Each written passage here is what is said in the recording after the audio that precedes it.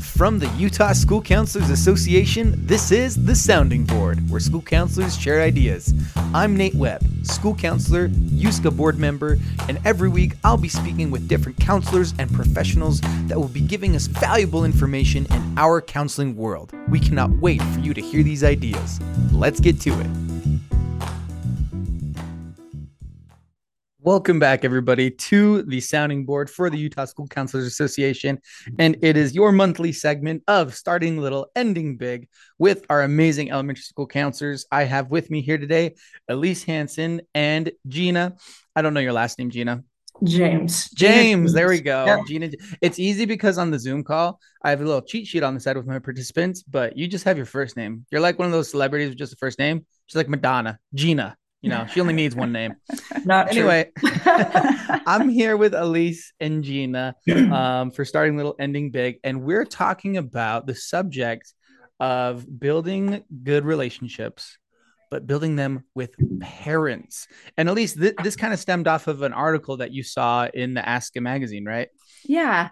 Yeah. Let's see. It was actually the February edition of Ooh. the Ask a magazine.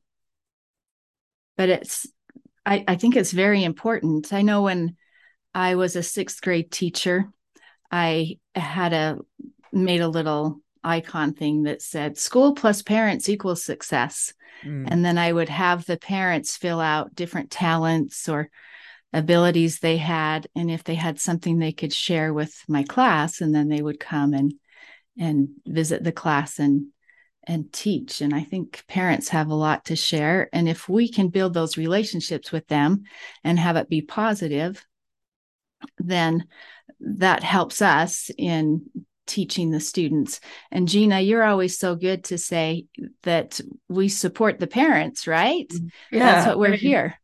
yeah, that's the bottom line is we're not the frontline person, they are. Yeah. So they're the frontline person. Our job is to back them up. And so if I'm teaching a class and one of the kids say, oh, hey, that's what my mom says, I stop my class and I point to him and I say, and your mom is a genius, or your dad is a genius. So just really helping them understand that, I'm backing up what that parent's already been teaching. At least that's our hopes, is that those parents are already teaching those values and skills that we're putting in place to have them have a successful life. But we're definitely not the frontline person. We are a strong support person, though, and that would be our calling as an elementary school counselor. I haven't even thought of that before, just because, like, as school counselors, we think a lot about collaborating with teachers and collaborating with other people in our building, and building relationship with the students. But we don't think much about building relationship with their parents as well. And critical. It's a critical part of what we do, for sure. Because if you're working as a team with those parents, you're going to get a lot further in everything that you do, for sure. I mean, if you think about it, they're at the school for what, like 8 hours a day? And then, they're home for the other, 16 hours a day. And so if you can get some consistency across the board, some buy-in, and the parents are, you know, A, agreeing with what you're doing, and then B, buying into it and continuing that in the home. I mean, the success that you see is astronomical there. So I don't know, what are some of the experiences you guys have had with building that relationship with a parent? How can you get them to get that buy-in so that, you can help their child and they can help continue that at the home and you can be a good support? Well, I think you've got to build a trust with them. And, that's not easy because they're not there at the school with you all day, every day. Mm-hmm. And so Elise and I kind of do similar things, and I'll let her talk, kind of about what she does. But I do a weekly best practice parenting tip. And I try to early on let them kind of see my personality and what my purpose is. And I feel like it's so important that you build a rapport with them so that then they have a trust with you that you are teaching their kids, good things and helping direct them in a way that they are. Elise?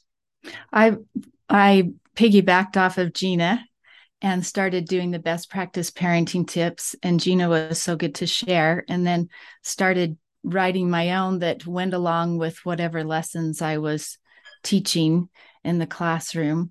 Last year, for a period of time, we focused on resilience. And so I did several best practice parenting tips on resilience and family activities that they could do to help teach resilience. So it educates them and then shares some activities that they can do. I've also done what's called Cookies with the Counselor, where we meet every other month, or you could do it once a quarter, however you wanted to set it up. And then parents can come for 45 minutes before school gets out. And I teach something like how to bully proof your children. Um, I've done how to help your child with anxiety, just several different topics. And of course, we feed them cookies. That's always nice. And then we're done by the time that school gets out, so they can take their kids home with them. Um, During COVID, when we had come back to school, I did Zoom with the counselor instead of having them come to the school since we couldn't have visitors come. Mm-hmm. And we had a lot of people sign up for the Zoom, and then I did one during the day and one in the evening. It was interesting. The one in the evening had more sign up, but then things start happening at home and you forget to get on that Zoom meeting. Mm-hmm.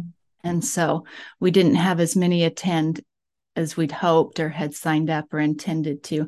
But you could record it when you do it at the school, and then you could put it on your website, and then they could access that. So that's another way that you could reach more parents where the parents work and can't be there right after school or right before school ends. So it's one of the things I've done. Oh, Yeah. go for it, Gina. Go for it. I was just going to say, I noticed at the start of this year, just already, I had a lot of parents reaching out to me with just parent management questions. And I could see that was something that they were struggling with. And so this year, and I think that's a lot of it too, is just really paying attention of what your parents need. And when you Mm-hmm. see like a consistent thing keep coming up, that you help them. So I have actually set up to do some parent trainings about once. I'm going to try to do it about once a month this year. Yeah. And I've already done two of them, but I'm amazed how many parents are like, oh my gosh, thank you so much. I really needed help with this. And so,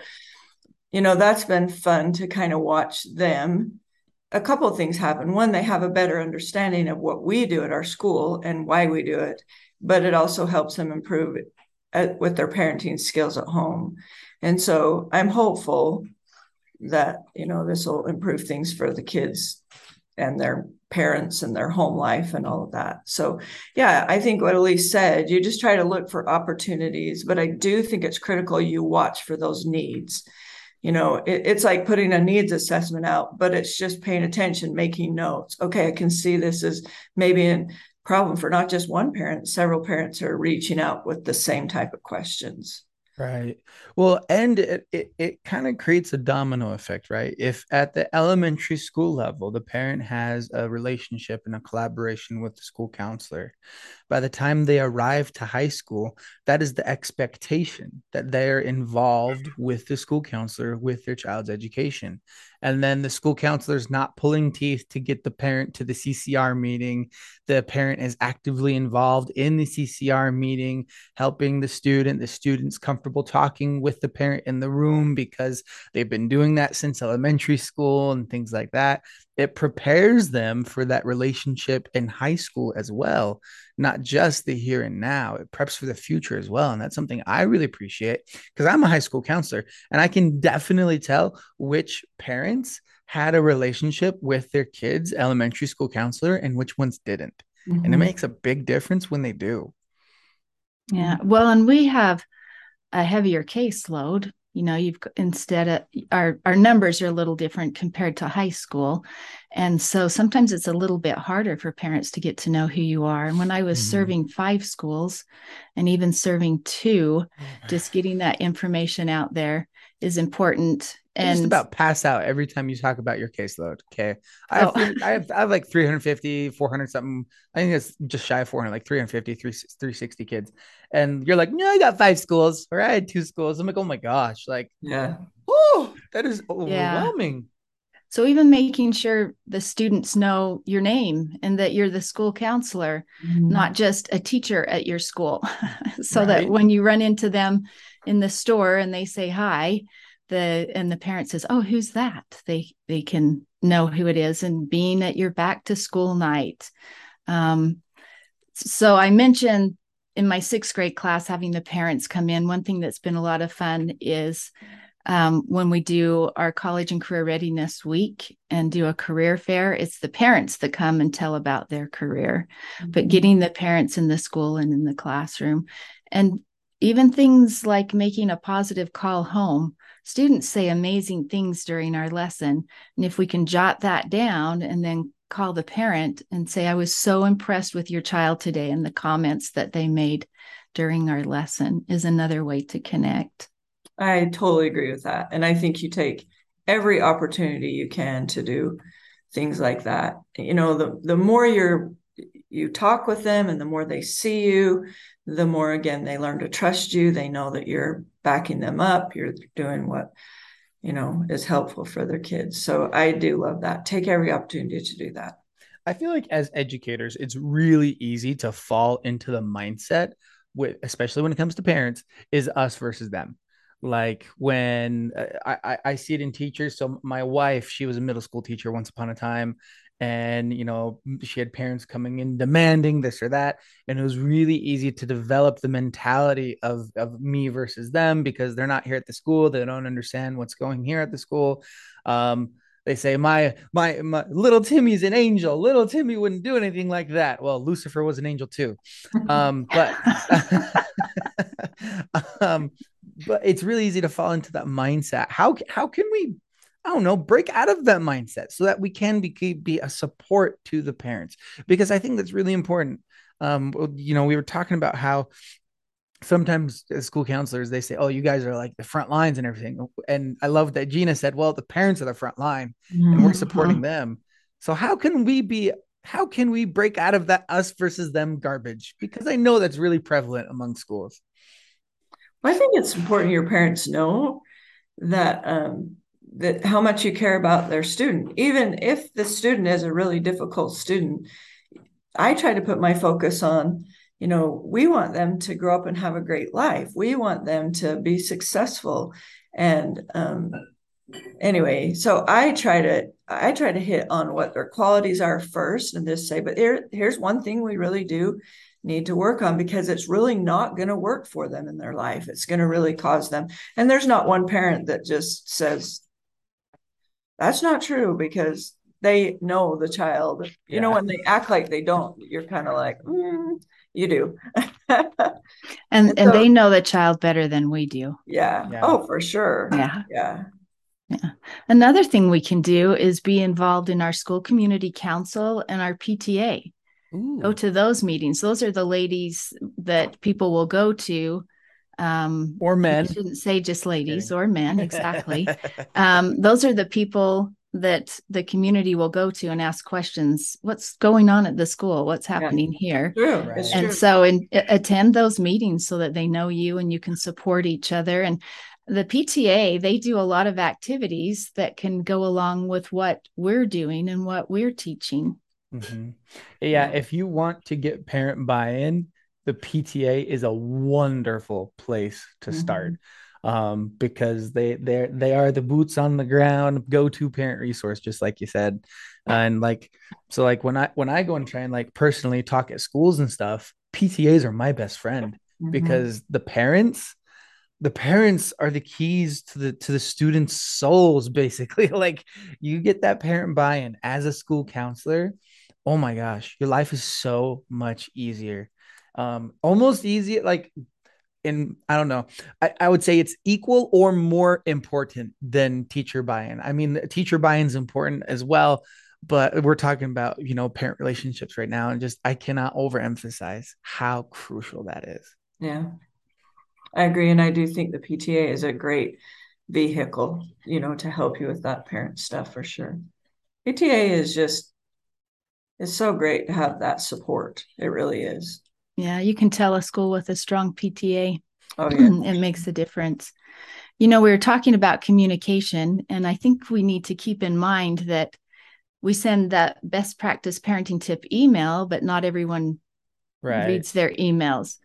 And we can have our website or be connected to our school's website and Yep. have information from us on there. But I think also being part of your newsletter. I know the schools that I'm at, I do a counselor's corner. It's shorter than the email, and of course doesn't have as much information as the website, but it's just a little blip, and at least parents can see that. I Yeah. love that. And well, and just being creative and finding different ways to communicate, because not all parents, are fortunate enough to have internet at their house, and not all students have cell phones or smartphones. Yeah, I mean, it looks like they do, but some actually don't. It's crazy. But like, and so getting creative with it, right? Snail mail, newsletters, just Mm-hmm. find a way to connect with your parents. And Mm-hmm. if you're feeling overwhelmed, you're like, I don't know. Start somewhere. It's okay to start with an email newsletter you can send out, and then you can work your way up to something different. I know a lot of times, especially in our profession, it can feel so overwhelming, the amount of things we can be doing, the amount of things we should be doing, and it can kind of paralyze us into doing nothing or just the bare minimum.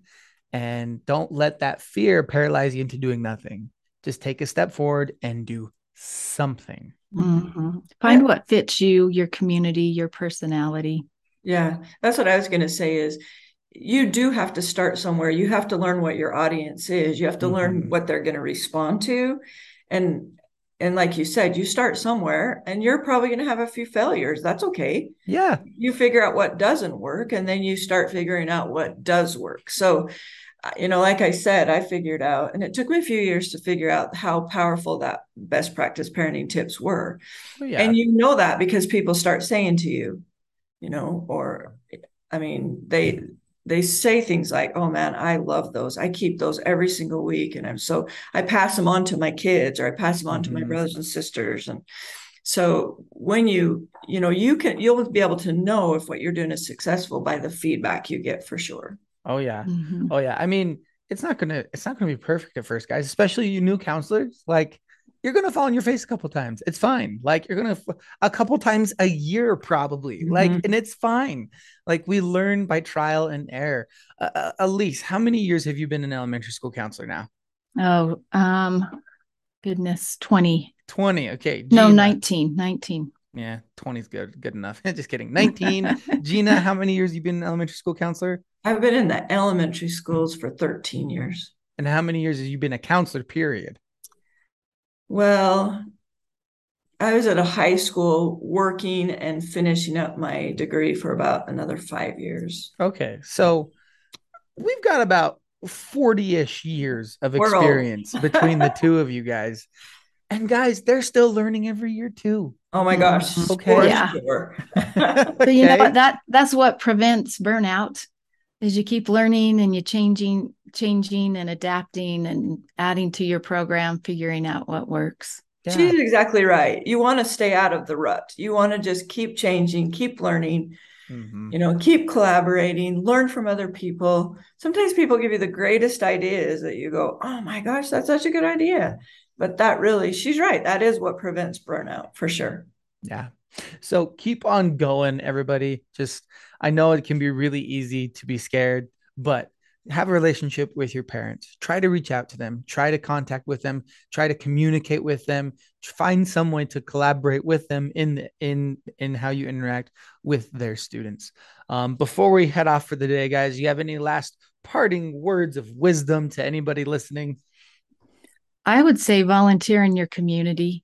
We have a lot of knowledge as professional school counselors, and we could teach community courses. I've taught a couple of different community courses and met people in the community that I otherwise would not have. Mm-hmm. And I would just say, again, just keep trying things and appreciate the opportunities you have to help your parents and help your kids, and really learn to see and know that that's such a critical part of what you do, and really brings a lot of joy to your job and helps your kids so much. Amen. Well, and I think, remember, the parent, like we mentioned, the parent knows their child. Yeah. And we're not to go in there and tell the parent what to do. We're to support the parent. And enhance. That's our job. Mm-hmm. We don't need to fix it. We just need to help and enhance. Amen. Amen. Well, thank you guys so much for this. And thank you for listening to today's episode of The Sounding Board and listening to today's segment of Starting Little and Ending Big. If you guys want to go check us out, the Utah School Counselors Association, we have our website. We have the contact info for Elise and Gina. If you have any questions, you can ask away. We're happy to help wherever you can. I hope you all have a wonderful day, and we'll see you on the next one.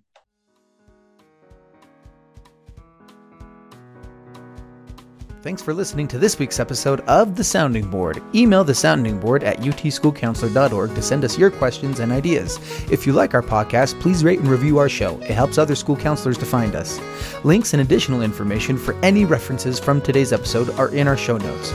Check out our website at utschoolcounselor.org, where you can listen to past podcast episodes, register for any of our professional development opportunities, and become a member of the Utah School Counselors Association. USCA members also receive a bi-monthly newsletter to stay up to date on current Utah school counseling news, events, and issues. You can follow us on Facebook and Instagram at Utah School Counselor and on Twitter at USCA Tweets. The mission of the Utah School Counselors Association is to support professional school counselors in their work for students through advocacy, professional development, recognition, and support. This podcast would not be possible without the support of our members. We'll have more ideas to share with you next week. Let's go.